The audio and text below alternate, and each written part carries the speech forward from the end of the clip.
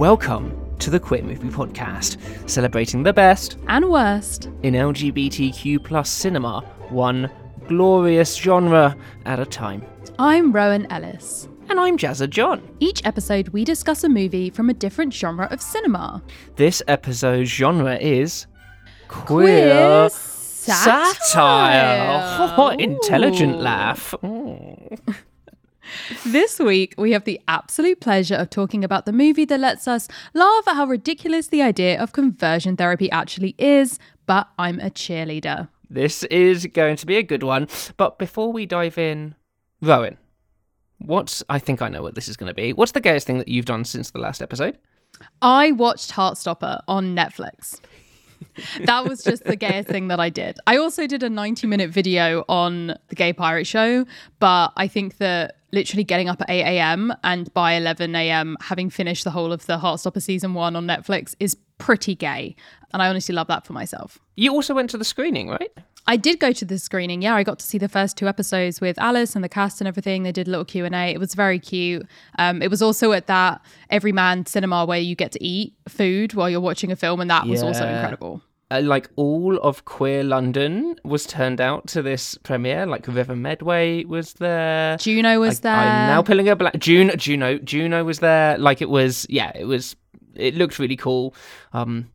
No one invited me. Nobody wanted me as a +1. That's totally fine. To be fair, I would have invited you as my +1, but I didn't get one. And also I only got invited like a day before because I messaged Netflix a while ago to be like, please give me a screener. I'm a critic. I'm a reviewer. And they went no. And then I saw that someone else on YouTube had already posted a review before it came out and was like, hey, you know how you said you wouldn't give me a screener because I was a YouTuber? You definitely seem to have, like, did I do something wrong? Can I, like, do something better next time or something? Like, or like, I'm a baby. And then they messaged back being like, oh, no, that shouldn't have happened. Also, do you want to come to this screening? So I basically finessed my way in by being a baby. Love that. And then their stock dropped like 35%. Yeah, we did come out of that screening and suddenly it was like, oh, no, did I do that? Was that me? They're never going to invest in queer media ever again. They're going to be like, this is very suspicious. Absolutely not. How about you, Jazz? What was the gayest thing you did? So we've gotten to the point, Rowan, where I'm not sure where in the cycle of me bringing up my dating life and relationship with dating apps we are. Mm-hmm. So I can't remember whether I've recently said I've deleted all of the apps or whether I've recently said I've downloaded all of the apps. So I've gone back to downloading all of the apps. That may also have been what happened last time, but I've at least gone through one cycle since the last episode of deleting and downloading it again. I hate it. So that's like a really fun thing. I'm currently in Portugal and everybody's going oi at me, which is just how you say hey, but it still feels quite like aggressive to me, and I'm wanting everyone to, can you just be nice to me, please? I'm emotionally damaged. Love me. Love that. So basically you're like, I hate myself, I hate my life, I downloaded all the apps and everyone's shouting at me. So that seems pretty gay.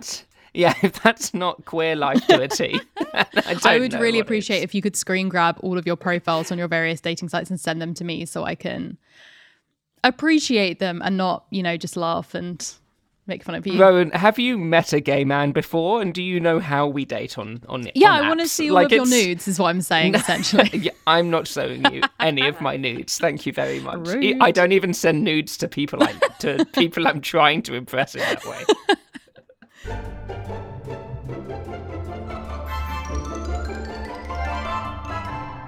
In this episode, we will be giving you some background on the portrayal of conversion therapy in media. Surprisingly, not all of them are as laugh-out-loud funny as watching Natasha Lyonne make out with a man.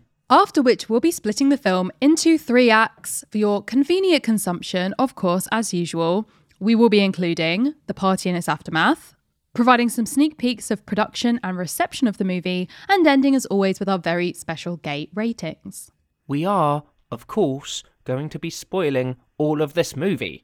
So, this episode is for people who have seen the movie or don't care about the movie being spoiled. So without further ado, let's sneak off to Cocksuckers in the dead of night and talk about But I'm a Cheerleader.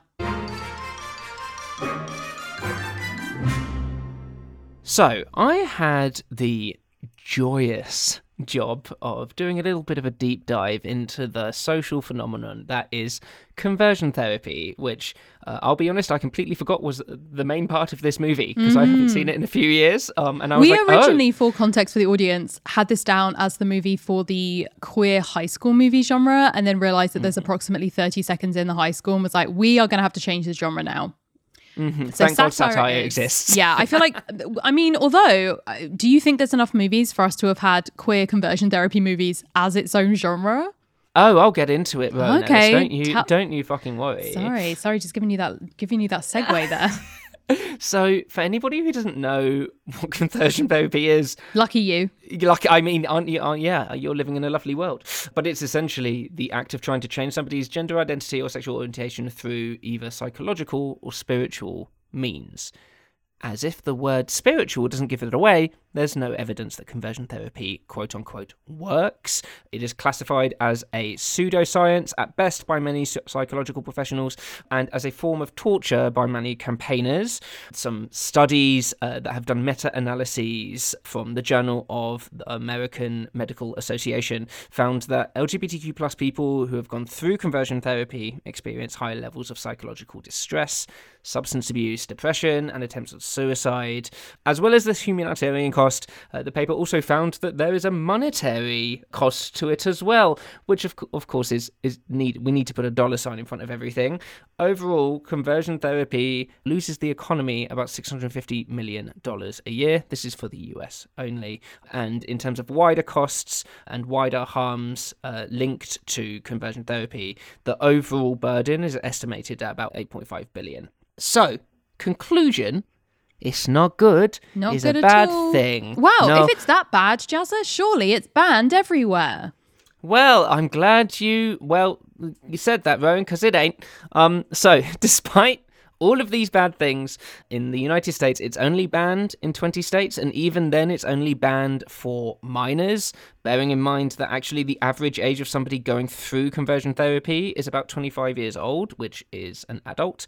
The only US jurisdiction to ban conversion therapy for adults is the District of Columbia. And it isn't that much better where Rowan and I are from. Yeah, I was going to say we recently, I say recently, I feel like the concept of recently is a little bit skewed with the pandemic having happened, but there was kind of a big push, right, for having this big consultation on conversion therapy, on talking about it, on trying to get it banned. Like it felt like it was this, not the only, last unequal right by any stretch of the imagination, but a really big one that was being pointed out. Equal rights is not entirely something that we have in the UK yet, and this was a big one. Tell us a little bit about that, Jessica, because I feel like that's a particularly depressing topic at this current moment. It's kind of very in the news right now. Yeah, there are loads of things happening in the US at the moment to try and repeal some of those protections that queer people do have against conversion therapy, but I kind of want to focus a little bit on our expertise, where Rowan and I are from. The Conservative government, which is our centre-right party in the UK, have promised to ban conversion therapy for several years now. They've said, sorry, we're working on it, we just want to get it right, we're working really, really hard. And then, mid-pandemic, a load of the LGBT supervisors and consultants who were trying to make sure that the legislation was good started quitting this governmental role. This all culminated into a couple of months ago in early 2022 of the government saying, we're going to ban conversion therapy. Then they said, we're not going to ban conversion therapy. And then they said, we're going to ban conversion therapy for everyone, but for trans people. After which, everybody quit consulting the government, and a big event that was going to be held by the UK government ended up being cancelled because every self-respecting LGBTQ plus organisation that was going to attend boycotted it. Said absolutely not. Yeah. What the hell? Yeah, not fantastic. It is broadly really difficult to be trans in the UK at the moment, and this is kind of like one of the kind of like real representations of that having real world consequences for our trans siblings as well. Some people suggest that conversion therapy is a niche issue, whereas actually over 1 in 10 American LGBTQ plus folks have come across conversion therapy. About 5% of British LGBTQ plus folks have come across it, and that increases with trans people. It nearly doubles.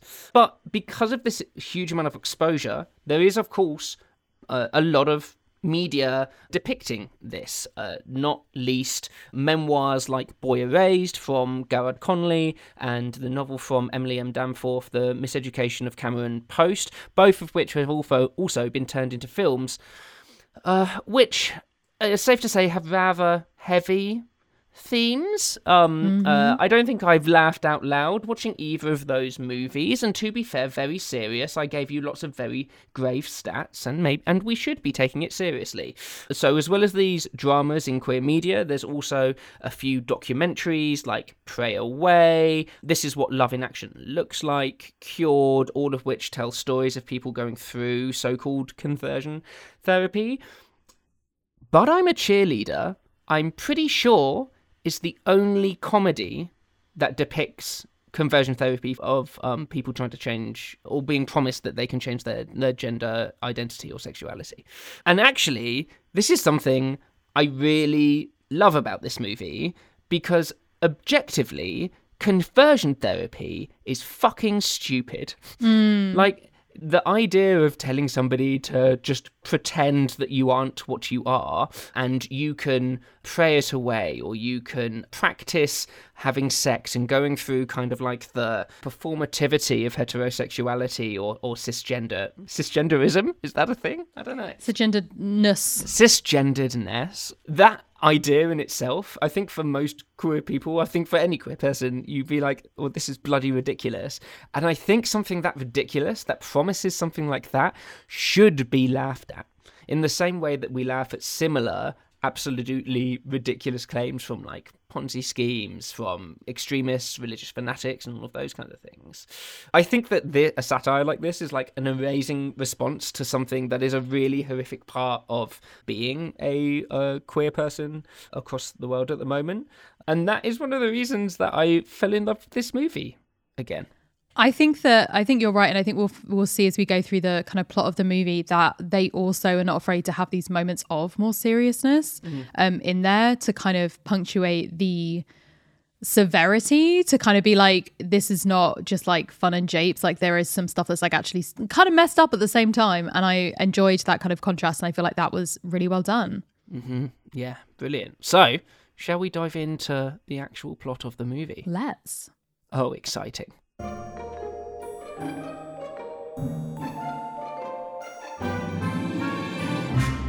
We are introduced to the iconic Natasha Lyonne playing Megan, who is a perfectly happy high school senior who loves cheerleading, who is dating a man.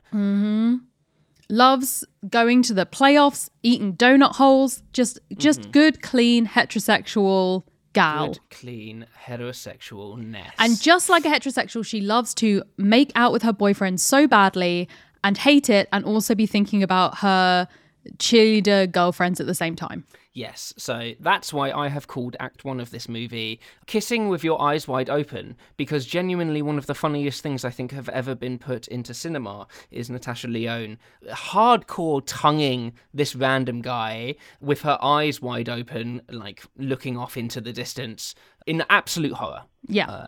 At the straightness of it all. I called this first section, I go to church, I'm a cheerleader, because I just really enjoy that. It's like kind of like a, sort of like the thesis of a lot of the movie, the idea of the movie of like, oh, you don't, talking about femme identity, talk about like all that kind of stuff. But I just really like that scene and that line, which is in fact in Act 1, spoiler alert.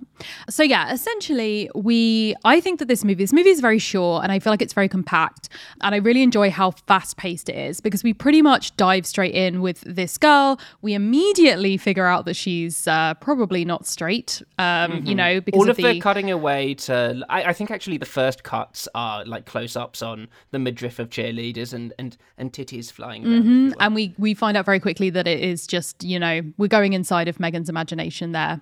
And not just her imagination, her everyday life. One of the funniest things about this is watching it back as I was making notes, as we do before we do this show, I was literally making notes that were like, her not eating meat is pretty fucking gay. And then I was like, oh no, I am the homophobes. Because like, it's a joke. I'm like, yeah, this is really funny. Like she's having not even like a proper vegetarian meal, just everything, all of the sides on a plate apart from the like pot roast or whatever it was, the meatloaf at the table. She has like a picture of a girl in her locker, like all this stuff I was commenting, being like, ha ha ha, so funny. Oh, look, I've noticed the really subtle set dressing. Yeah, like, oh, it's very funny. And then like, these are the reasons that are given for her being gay, right? Like this is so obvious. Yes. So there's an intervention from her family and friends where they confront her and announce to her that she is a lesbian. Like, mate, Natasha Lyonne, her name's Megan. You are gay. I'm sorry. Look at this. And I love how the mother holds up like a bag as if it's like a bag of cocaine or a bag of drugs or something with a half finished square of tofu. It's like, well, you're vegetarian. Look at this, trying to make us eat this stuff. And I also think it's really interesting, like this, because this whole first section is essentially an experience that I think there are a lot of queer people who do understand, which is the idea of like, oh, everyone knew but me. Like everyone around me figured it out. And you have her dad like giving grace at the table at dinner and being like, you know, let's pray for all that's natural, that's healthy, that's sacred, like side-eyeing her the entire time. You know, her friends not wanting to hug her, like everyone kind of talking about her behind her back. I'm really just kind of plotting to get her to this point where she has this kind of intervention and gets carted off for a few months to New Directions, to the conversion therapy camp. True Directions. Sorry, that it's not Glee. Way. Yeah, exactly. Yeah.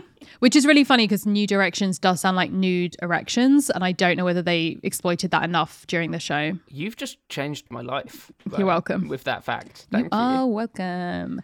The one thing I was literally screaming at is the fact that the camp counselor, Mike, is RuPaul Charles from RuPaul's Drag Race fame, who is now one of the probably the richest gay person in the world. But I feel like it's underused here purely because we never see RuPaul in drag. No, one of the very few times that we have, like, there's been a RuPaul role that isn't in drag, in fact, which was like very deliberate by their team to make that decision. Like, I'm going to use she, her pronouns because I always refer to RuPaul as she.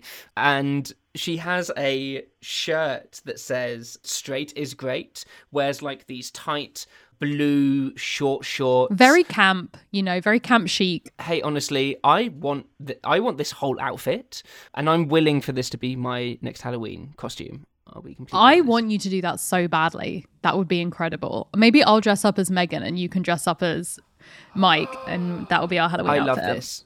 Beautiful. I love this. Excellent. So I think that something else that's really interesting here is we get this first hints at some of the rhetoric and some of the indoctrination that happened within the camp, because we have the idea of her being influenced. They say like, you're being influenced. And I think that is like a very telling, right? Like this idea of it's not something that occurs like naturally. It's not a normal part of someone, the same as being straight or being gay, being bi, like whatever it is. It's something that you had like placed upon you, that you got influenced into. And I think that we can see the aftermath of that kind of nonsense with like stuff that's still happening today, with like the Don't Say Gay bill in Florida and like all of these kind of different laws and bills that are coming in, and with the general attitudes that people have that mean that the idea is like it's better left unsaid. And the fact that this was a film that was made so long ago and it's still 1999 it came out, those kind of fears like over 20 years ago are still apparently like with us, I think it's just so depressing, to be honest.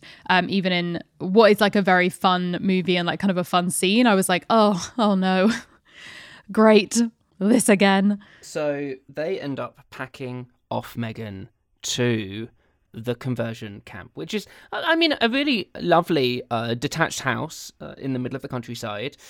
And we're introduced to this. I want to talk about the set a little bit, yes, because everything is like block colors. Everything masculine is like baby blue. Everything feminine is like bright neon pink. We have these sets of kind of like the classrooms where all of the students come to try and learn their traditional, quote unquote, traditional gender roles. Vacuuming, that traditional thing that people have done for centuries. Chopping wood. That they still do. I will be completely honest. I do love the idea of going to like a camp and just learning how to chop wood properly. Like, I think that wasn't going to convert you into being straight though, Jazra. I don't think. I feel like that's no, complete opposite. It feels you're like, this is just part of my gay identity is chopping wood. Yeah, definitely. I think so one thing I noticed that I think is really interesting is I was like, the house particularly, like it's very blue and pink. Even the outside is painted that way. And I was like, there is something about this house. And then I realized that the shape of it is the quintessential haunted house shape from like that kind of very campy American media. It's like a camp haunted house. And I was like, this feels very fitting. It even looks like the same thing of like American Horror Story, like yes. the first season house. Yeah. So we meet Mary, who is the woman who runs this camp. And interesting, I kind of like, we'll slip a little bit of context in here because I think it is interesting that she is specifically meant to represent in her very like the cleanliness and like the germaphobe part of her, and like everything very ordered with like plastic flowers, the fake sky backdrops in the background, kind of like rubber outfits, is specifically representing AIDS paranoia and like a very particular kind of homophobia, which I think is really interesting. You kind of have like the religious homophobia, you have this kind of like AIDS related homophobia that crops up in people, like all of these different kind of ways in which it can manifest, which I think is really interesting because there's a lot of this stuff that's very symbolic and very represented rather than like explicitly said, in part because I think to explicitly say a lot of this stuff would just be like traumatic, to be honest, in the middle of this satire. Like it feels like that was like, it's very difficult to have this like cute romance at the heart of it if you're like fully being obvious about what you're making metaphors and representations about. So it's interesting to like afterwards listen to interviews and hear what they were trying to do, but probably quite a good thing that they didn't necessarily include it in the actual movie itself. I love Rock, who is Mary's. I bet you do. Definitely. Oh my God. Like like tight denim shorts, an overly camp man who is called the Rock? son of a woman called Rock, who is the son of a woman who runs a conversion camp. I can guarantee every gay man watching this adores Mary as a character because she is the highest of high camp.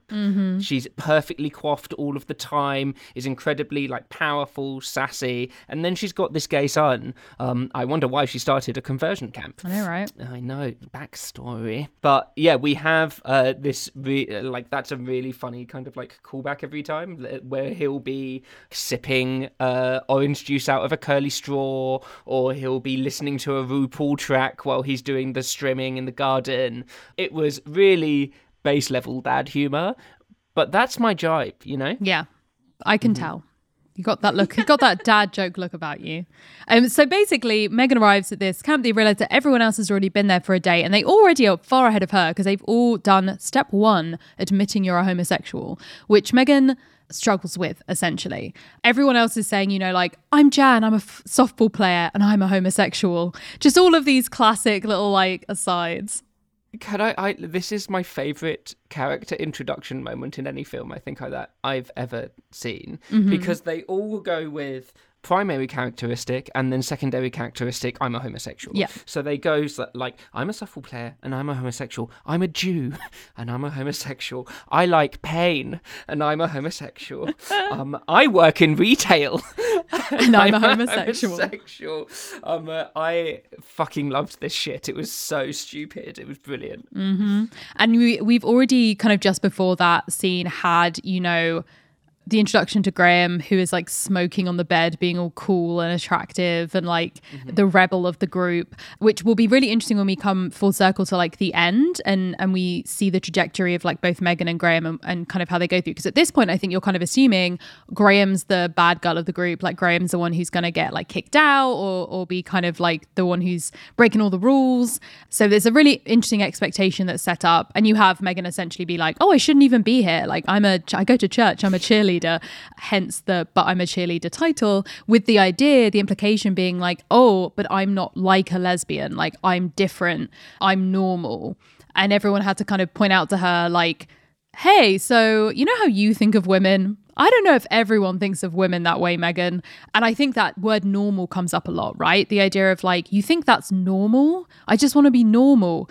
And the implication obviously being that like, if you are gay, if you aren't straight, then there is something like missing. There's something wrong. There's something abnormal in a way that because it's technically within, I don't know, if you're looking at like percentages of a population, more statistically unusual than it is to be straight, doesn't necessarily mean that it's not normal in that way. And I think that just like hearing that language from these kids in like a very funny scene, at the same time, if you let yourself think about it too hard, you're like, oh, this is real messed up. Like, this is really sad. These kids are like judging each other and being kind of encouraged to police each other within this setting. And they literally do, like they rat on one another later on when different couples that obviously end up pairing off at a gay conversion camp. When you get a load of queer kids together, I wonder what's going to happen. Society. But there was part of Megan kind of having this realization that she isn't normal. I was like, I almost wanted her to be protected from this realization that she isn't. Like, there was a sweet innocence to, oh, like being attracted to girls is normal. Like I'm just like everybody else. Everybody is thinking that.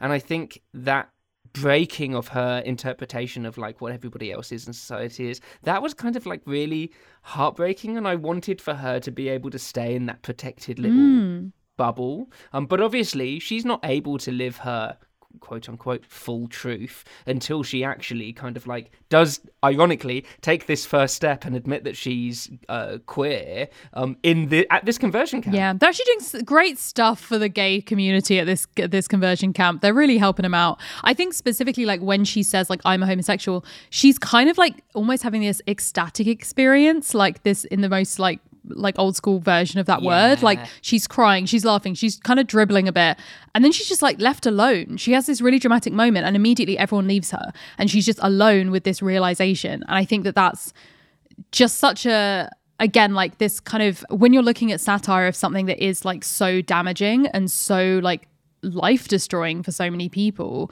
that you can have these moments of like comedy and tension and like laughing and crying like within the same moment.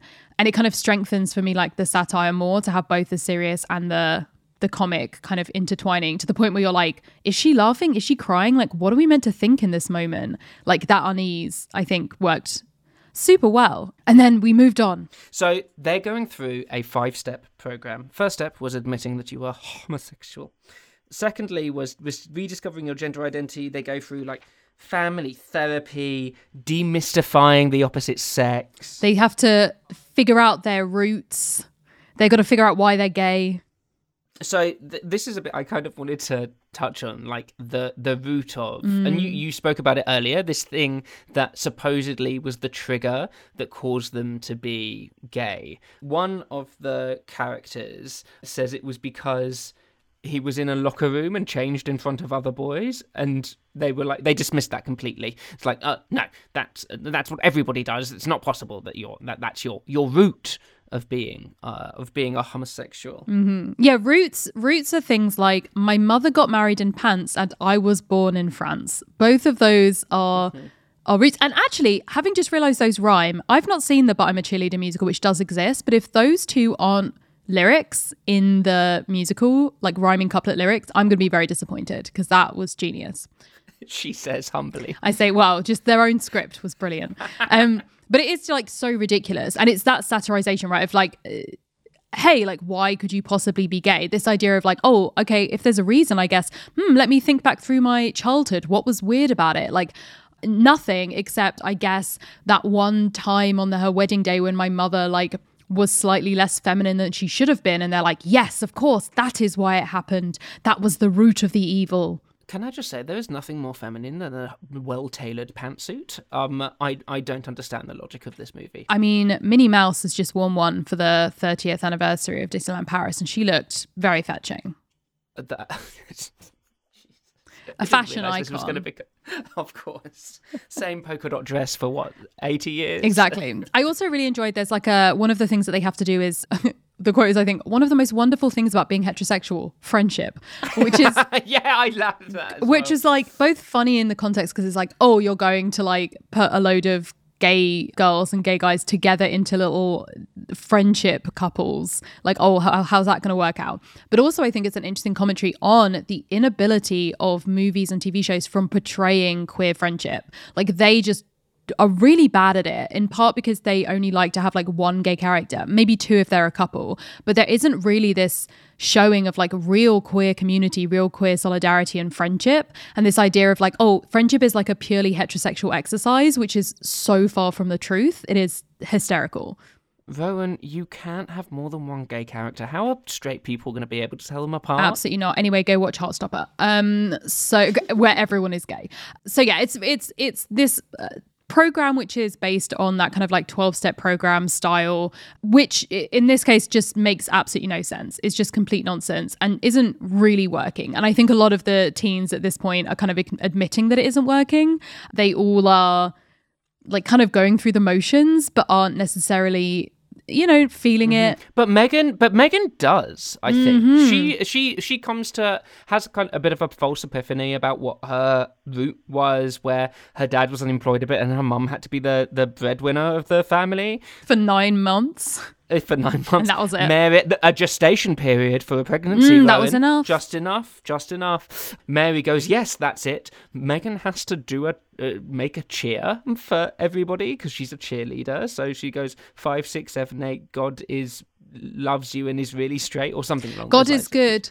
And then Graham's like, God is straight. And Megan gives her such a dirty look. She's like, take this seriously. This is cheerleading. It's important to me, Graham.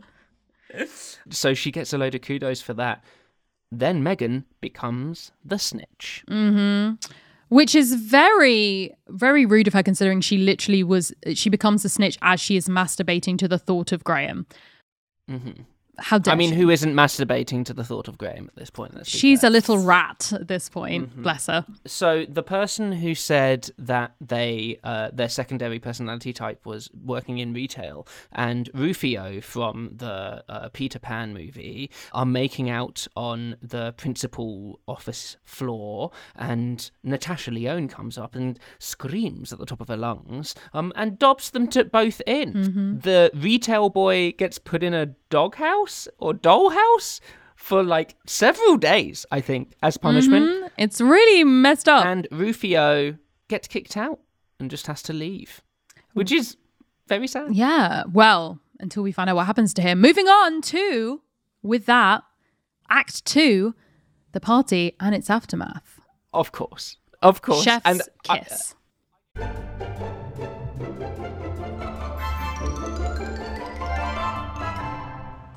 Hello, dear listener. Jazza here to put some ads into your ears in this episode. It is the best time of year. Multitude Survey Summer. This is your chance to give us feedback on what you think of the Queer Movie Podcast and the other Multitude shows, and what you want to see us do next. This is obviously the first time that Queer Movie Podcast has been part of it, so get over there and give them some good feedback. You can go over and suggest new merch, tell us where we should go to do live shows. London would be very convenient for me. Name your favourite small businesses as potential sponsors. There's so many things that you can do to help us have more impact and to give feedback for us here on the show and for the rest of Multitude. So all you have to do is write this down or type it in your browser. I don't know. All you have to do is go to multitude.productions/survey. Last year we got 1,200 responses and we want to give it a Queer Movie Podcast boost. So go out, make us look good, do us proud, kids. You can enjoy, as well as questions, some photos, emojis, and loads of other stuff. So go to multitude.productions/survey. That's multitude.productions/survey. Make us look good. Squarespace is the internet. Well, not quite, but it can help you become one with the information superhighway. Squarespace is an all-in-one platform where you can build a brand and set up a business with your very own website. And they are supporting the Queer Movie Podcast. That's very nice of them, isn't it? Even if you ain't that good at the computer stuffs, Squarespace can help you build a window into your business, project, or interneting community. Both your favourite queer internet parents, me, Jezza John, and my busy lesbian co-host Rowan Ellis, love the fact that you can use Squarespace to not just build a fancy website, but also connect all of your social media in one place, dive deep into your site's analytics, and you can also use it as a way to run your email campaigns, because no one can trust the algorithm anymore. Does that sound good? You can take advantage of an exclusive promotional offer being made available with Queer Movie Podcast and help support the show as well, because we get a little cut whenever you sign up. Just go to squarespace.com/queermovie, and when you're set up to make all your digital business dreams come true, you can use the offer code QueerMovie, that's all one word, to save 10 percentage points off of your first purchase of a website or a domain name. Help us out and create your own online things. Oh, yeah. I'm tired. Remember to go to squarespace.com/queermovie. All right, now let's get back to the episode.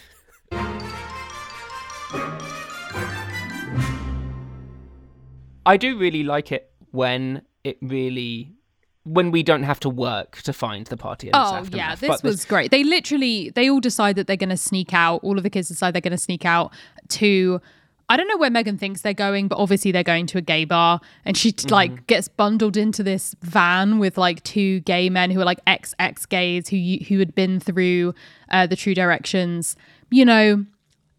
torture, conversion therapy nonsense, and I come out the other side just very gay, and currently live in a house where they essentially just sort of like foster queer kids who have like escaped from bad situations, including New Directions itself.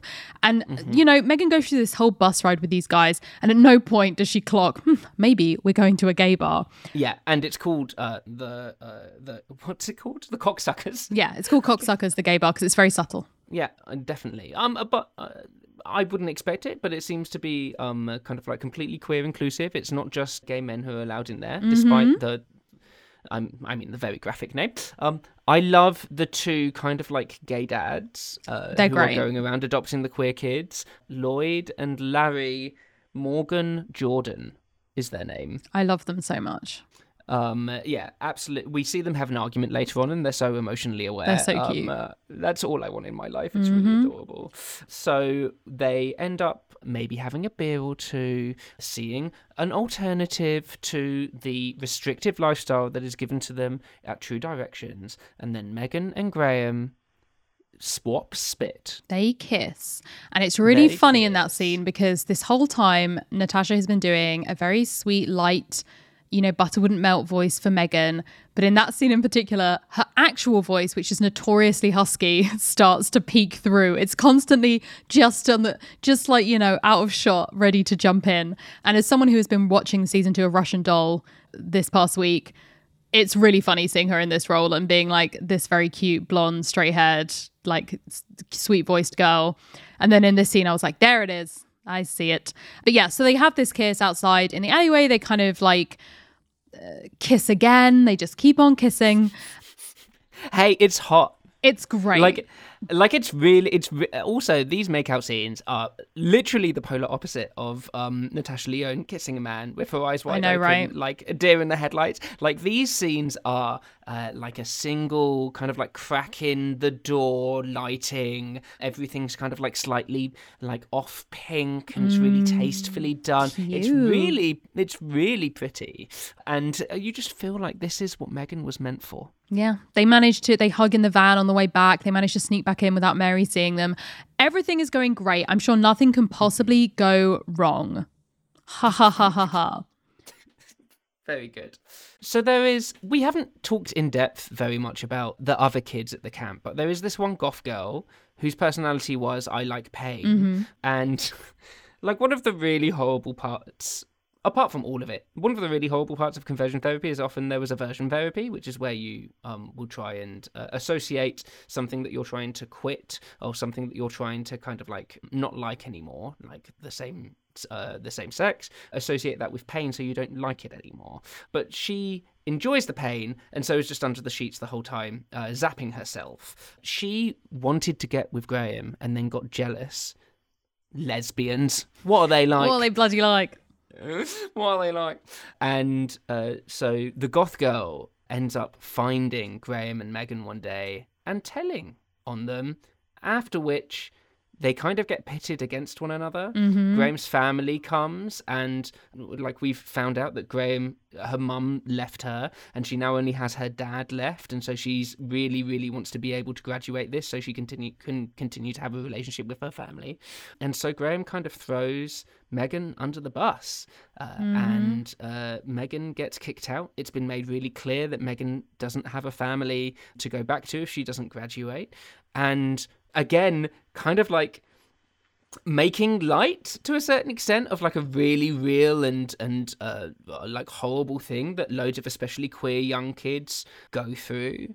But I'm kind of okay with it touching on like these really heavy themes because it handles the rest of the film so well.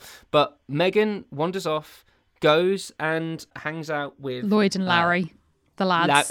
Larry and Lloyd are faves, and finds out that Rufio was there the whole time. Yeah, my favourite thing is she basically comes in and is like, okay, guys, I've come because I thought you could teach me how to be a lesbian. What do they do? Where do they live? Like, how do I find them? And so it's really contrasted, right? Because it's not like the conversion therapy teaches you how to be straight and the gays teach you how to be gay.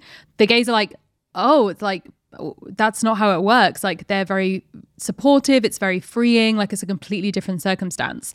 And so when Megan is in this house, we also have this very cute like argument that Lloyd and Larry have, which essentially just ends with them like apologizing to each other and being very sweet and just like modeling what a healthy relationship should be, in direct contrast to this weird heterosexual cis-normative like kind of relationship that they've been forced to like simulate this entire time, that feels very unequal and very rigid, and like you have to be taught how to like interact with the opposite sex because they're so different and strange and scary, and like it's really interesting seeing that kind of contrast in a way.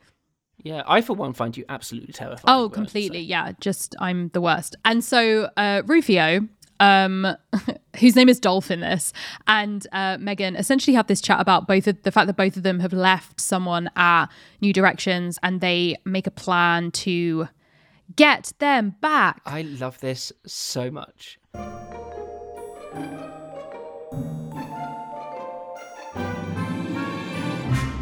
We're into Act 3 at this point, right? We're very much into Act 3. I've called this because of the dominance of Larry and Lloyd and the fact that they have this beautiful space where lost queer kids can like find a family for as long as they need. So I've called it the Homo Halfway House. Oh, cute. I just called it This is Fate with like exclamation mark, exclamation mark, exclamation mark, which will become apparent later on. So they've decided, we kind of know in the background, something's going on. There's a plan of brewing with Dolph and Megan that they're going to try and get Clayton Rufio and Megan. Sorry, Rufio and Megan are trying to get Dolph and Clayton back. No, they're trying to get Clayton and Graham back. Names. And so while this is happening, while we know that something is going on in the background, we flash through to there's like final exam, graduation, sexual like simulation that the kids who are at New Directions have to go through in order to graduate.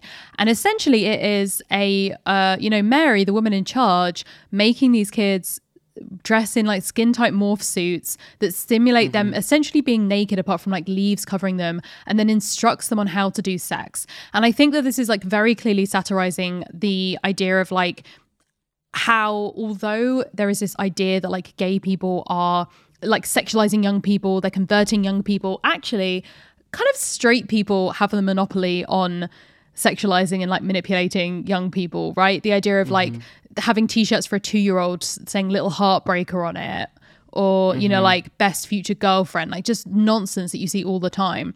And that actually this like very creepy thing is very much coming from this aggressively heterosexual place instead. Indoctrination. Exactly. Really. Yeah. Yeah, 100%. We do get to watch Rock in a skin-tight bodysuit, though. So, We do. I mean, I can't give this a 0 out of 10 as a scene. We also see the plan that Rufio and Megan have revolves around them getting dressed up in like faux army fatigues. And I love incredible this. Like outfit. Queers, commitment to a look. Commit to the we bit. know what we're doing. I love it. And decide that they are going to go to crash graduation. They have a moment. I think what's really interesting is it's not just the idea of like, oh, sweet, like I've made it out, I'm free, I can move on now. Like there was genuine affection between them. It wasn't just a case of like, oh, we just happen to be like at the same conversion therapy, like we don't care about those people anymore, we're leaving, like we escaped and that's enough. I think there was this kind of more of a slight solidarity idea of like, and we should also maybe go and like try and give them the opportunity, because it isn't like, oh, you can leave and everything will be great. Like we know for a fact that for these kids to leave, they would be giving up like any kind of security, any contact with their kind of biological family that was raising them, or like, you know, the family that they'd had. It is like a big step. It's not something that's just like easy to do. And I feel like we're meant to kind of feel the weight of that. Yeah, fuck the goth girl and the Jewish guy though. They can stay and live in their life. They can have fun at their wedding ceremony, which is apparently what graduation looks like for this particular thing. Very culty, very pressurizing, very indoctrinating again. And at first, Megan goes to try and rescue Graham, and Graham rejects her.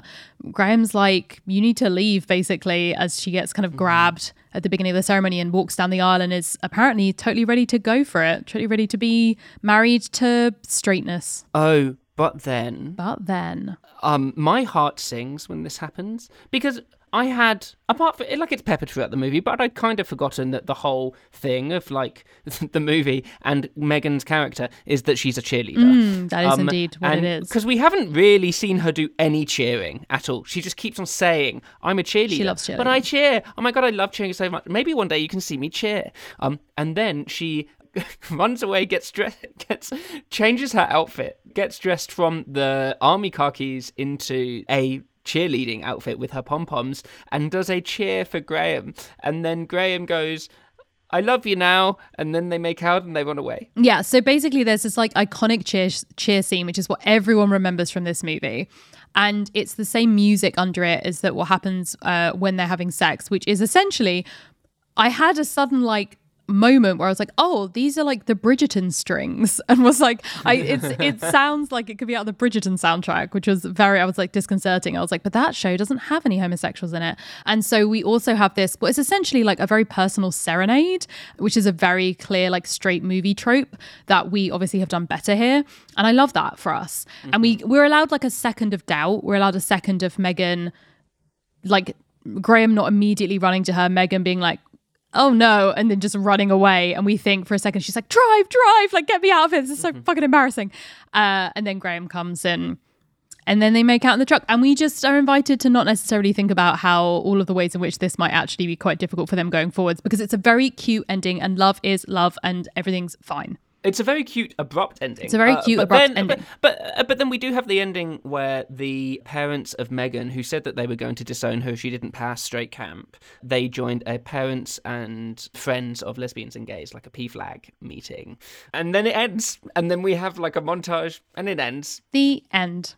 And actually, something I've just realised after you mentioned the miseducation of Cameron Post is that is also how it's almost exactly the same, which right? was one of the most annoying things for me, was the fact that they chose that scene as the movie poster, because it's like such a massive spoiler, and it's on the movie poster, it's on all of the reprints of the book, and I'm very annoyed about it. But that's a different movie for a different time. Shall we chat? In that case, shall I tell you a little bit about the production of this and kind of how it got made and what was going on behind the scenes? I would love that.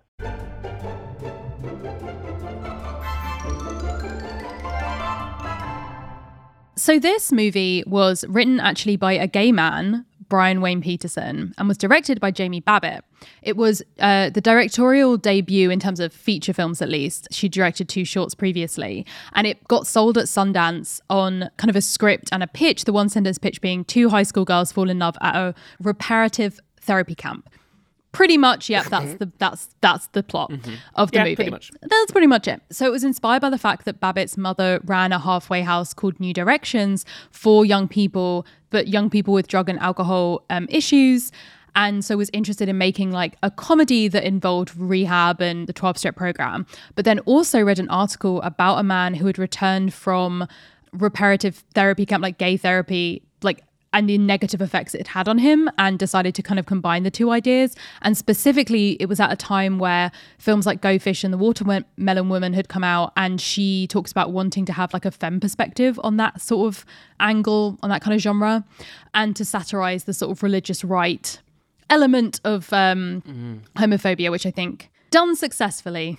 Indeed. It is like a really interesting part of the movie, right? Like how Natasha Lyonne's character is like, especially how we know her now, how femme Megan is, and how that is kind of like portrayed as a way that how she like thinks of herself as not possibly queer in any way. Yeah. And there's actually also another secondary character who presents really butch but runs out of the conversion therapy camp because they're like, I just wear khakis and cut my hair short. I'm not gay. And I'm straight. I like girls. Yeah. I like boys. Like there's a bit in the middle where just out of nowhere she goes, I like balls, and they're like, yeah, sure. And I was like, oh no, she doesn't mean like sports balls, like, you know, I'm a jock. I'm like, this is why I'm gay, because I'm butch. It's like, no, she means actual balls. Yeah. So this is definitely Babbitt's like most known and celebrated movie. She's done a lot of television work, and one quote that stuck out to me was quite sad, is that she talks about the fact that television work enables her to earn money while pursuing her long-term goal of making feature films. And after having such a celebrated movie, basically she's only ever made 6 of them, and they kind of happen like every 6 years, and also like the rest of them were never as well received. This one, however, having said that, it's very well received by the audience. It has a 64% rating, only 41% in terms of critics. So kind of similar to all of her movies, critical scores terrible, audience scores tend to be better than the critics ones. And I think this is definitely... I'm feeling that there's a mirror here. We've talked about it before, right? Of the fact that I'm thinking especially of Jennifer's Body, where critics slammed it, but because the critics who are in the positions where they're able to write these reviews are not necessarily from the demographic for whom the film is made for. Exactly. And this is a queer classic. Like it's such a well-known and loved movie. Yes. I can't believe that people didn't get this and love it. No, absolutely not. And so I think it'll be really interesting to see. I think this is actually the only film of hers I have seen. I know that another one that's like kind of like as iconic status in lesbian circles is Itty Bitty Titty Committee, which is one of her films that she did after this one. Oh, great name. Which I haven't watched, but now I'm like, oh, I got to remind myself to do that. So this was also kind of had some controversy in terms of the other kind of rating, the age ratings of the movie. So there was a documentary in 2006 called This Film Is Not Yet Rated, which talks a lot about like how age ratings come up with films. And Babbitt was interviewed. Basically, it's kind of suggested that the film's like gay content was treated more stringently than straight content, and this was across like many films, and that there were these scenes also running parallel to that, scenes of female sexuality were treated more harshly than male sexuality. So like female masturbation scenes were treated as like way more explicit than male masturbation, even if you see the same amount or lack of amount. And so there had been a lot of suggestions that the age rating originally for this film, which I think was kind of rated R, rated 15, was too high. Like it wasn't kind of appropriate. And I think that again is kind of like ironic. It ties in with the theming of the movie, really, for that to have been the case, like inappropriate for young people, especially in the 1990s as well, when this came out, where like Don't Ask, Don't Tell was still, like Section 28 was still a thing in the UK. Like can't let the kids know about this, even though it's literally a movie about teenagers. Yeah, right, exactly. So the last thing I kind of wanted to talk about was the casting of this. So one of the funniest things in the world, and it happens every single time she's in a new movie, is everyone thinking Natasha Lyonne is gay. She's straight. I really want her to be one of us. I know, everyone does. So the first person to be cast was Claire Duvall, because she had already been in one of Babbitt's previous short films. Who plays Graham. Who plays Graham, right? And is gay. Notorious lesbian.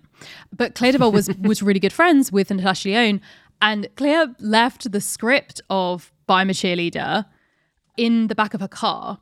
And Natasha Lyonne stole it, basically, and read it. Sneaky and so-and-so. Was like, I have to be in this movie. And they didn't actually originally want her for the movie.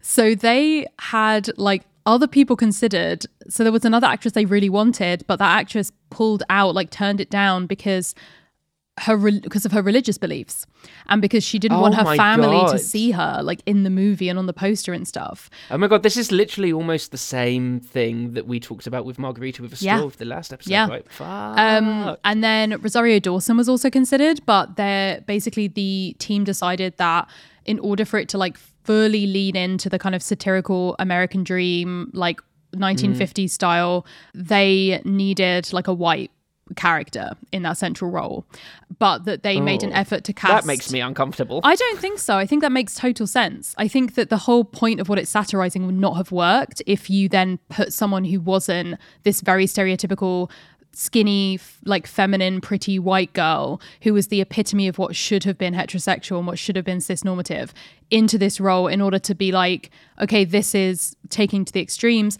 And then they were very specifically like, we don't want this to just become all white. So within the roles that it makes sense for us to, where we aren't specifically satirizing that, we want to have people of color for Mike, for Dolph, for Andre, very specifically. Yeah, I do understand that, but I think that is, with Rosario Dawson, that would have been such a cool thing to maybe like approach it from a POC perspective a little bit more, because there's obviously religiosity in a load of those communities in the US. And I think it is, but I think that's a different movie. Like I think there's a movie in which Rosario Dawson has like an interesting, specifically Hispanic family, like religious family background thing, but I think it's very different from like the very particular Stepford Wives 1950s like focus that they had within this movie. What it ends up subverting. Yeah, sure, I understand that.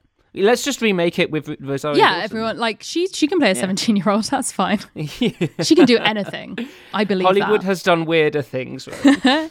So the casting kind of ended up falling as it was, and these actresses have essentially gone on to more kind of praise and critical acclaim than the director ended up kind of going on to, although she has like had a very prolific career within television, but television directing tends not to have as much prestige. Claire Duvall actually has also directed. Her directorial debut was Happiest Season, which is the Christmas movie with Mackenzie Davis and Christian Stewart and Aubrey Plaza that was very mixed reviews, but was the reason why it had such a big hype around it was because it was Claire Duvall is making a lesbian Christmas movie. Like that was a huge thing because she has kind of become this cultural icon because of this movie. Hey, and I can't wait to review that one of these holiday seasons in the future. One of these holiday seasons. So yeah, that is essentially what was going on behind the scenes. It was a reasonably low budget. It was originally $500,000, and then when it went into production, it got raised to $1 million, which is not a lot. I mean, $1 million is a lot of money, but it's not a lot for a feature film.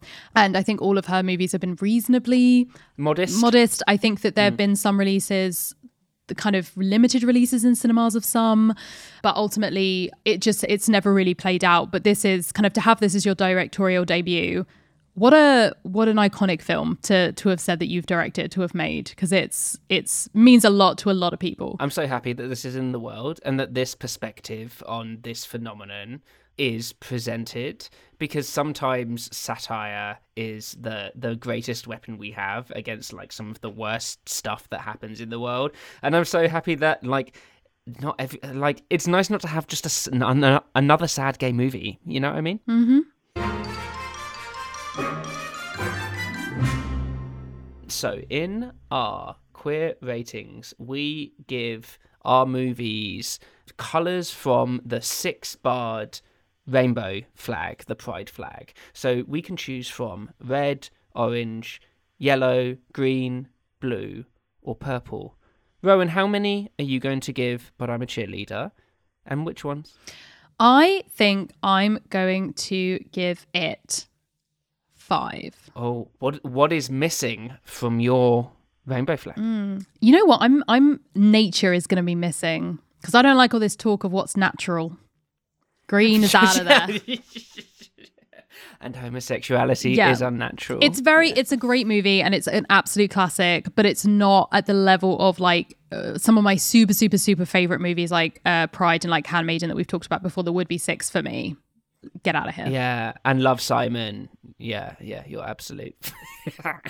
How about you, Jazza? I think this is one of my favorites, but I don't think I can give it a full 6. Just I think it has it is nearly there as like an absolute masterpiece, but I think it's somewhat held back by maybe the lack of budget and scope that it was able to go into. And so I'm also going to give it 5, but I'm going to leave out Healing, which is orange, because I wanted there to be some more explicit healing than just a 20-second cutaway to a PFLAG meeting. That's fair. That's very fair.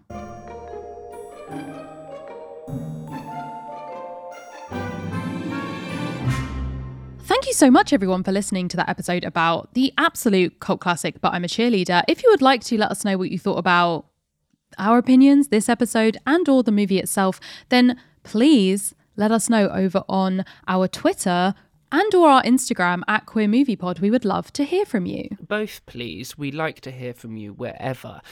Speaking of which, you can also join our Discord if you choose to support us on Patreon.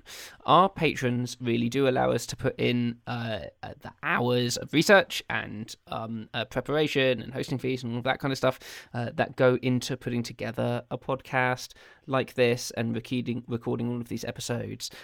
If you join our Patreon, you gain access to our Discord, where every month we do a watch-along of a new queer movie, one of which in the past was But I'm a Cheerleader. We did indeed watch this movie with everyone. It was very fun. Very fun.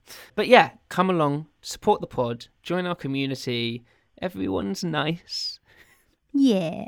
Also, if this is your first time or second time, third time, and you still aren't followed and subscribed, what are you doing? Follow and subscribe the podcast so you're primed for our next episode directly on whatever your chosen podcast app is. Thank you so much for listening. You will hear from us very soon. Toodaloo. Bye. Thank you so much for listening. You can follow us on Twitter to keep up to date with everything podcast related. If you feel entertained, please do think about supporting us over on Patreon. Our patrons really do allow us to put in the hours of research and recording that goes into these episodes. So sincerely, thank you. One of our perks on Patreon is a queer movie watch-along every last Saturday of the month, exclusively for our patrons, hosted on our Discord. Gay fun really is had by all, so come join us. The Queer Movie Podcast is edited by Julia Schifini. We're also part of Multitude Productions, so make sure you check out all of their other awesome podcasts full of both fun and frivolity. Make sure you follow and subscribe to this here podcast so that you are primed for our next episode. Thank you very much, my darlings. You will hear us very soon. Toodaloo. Bye.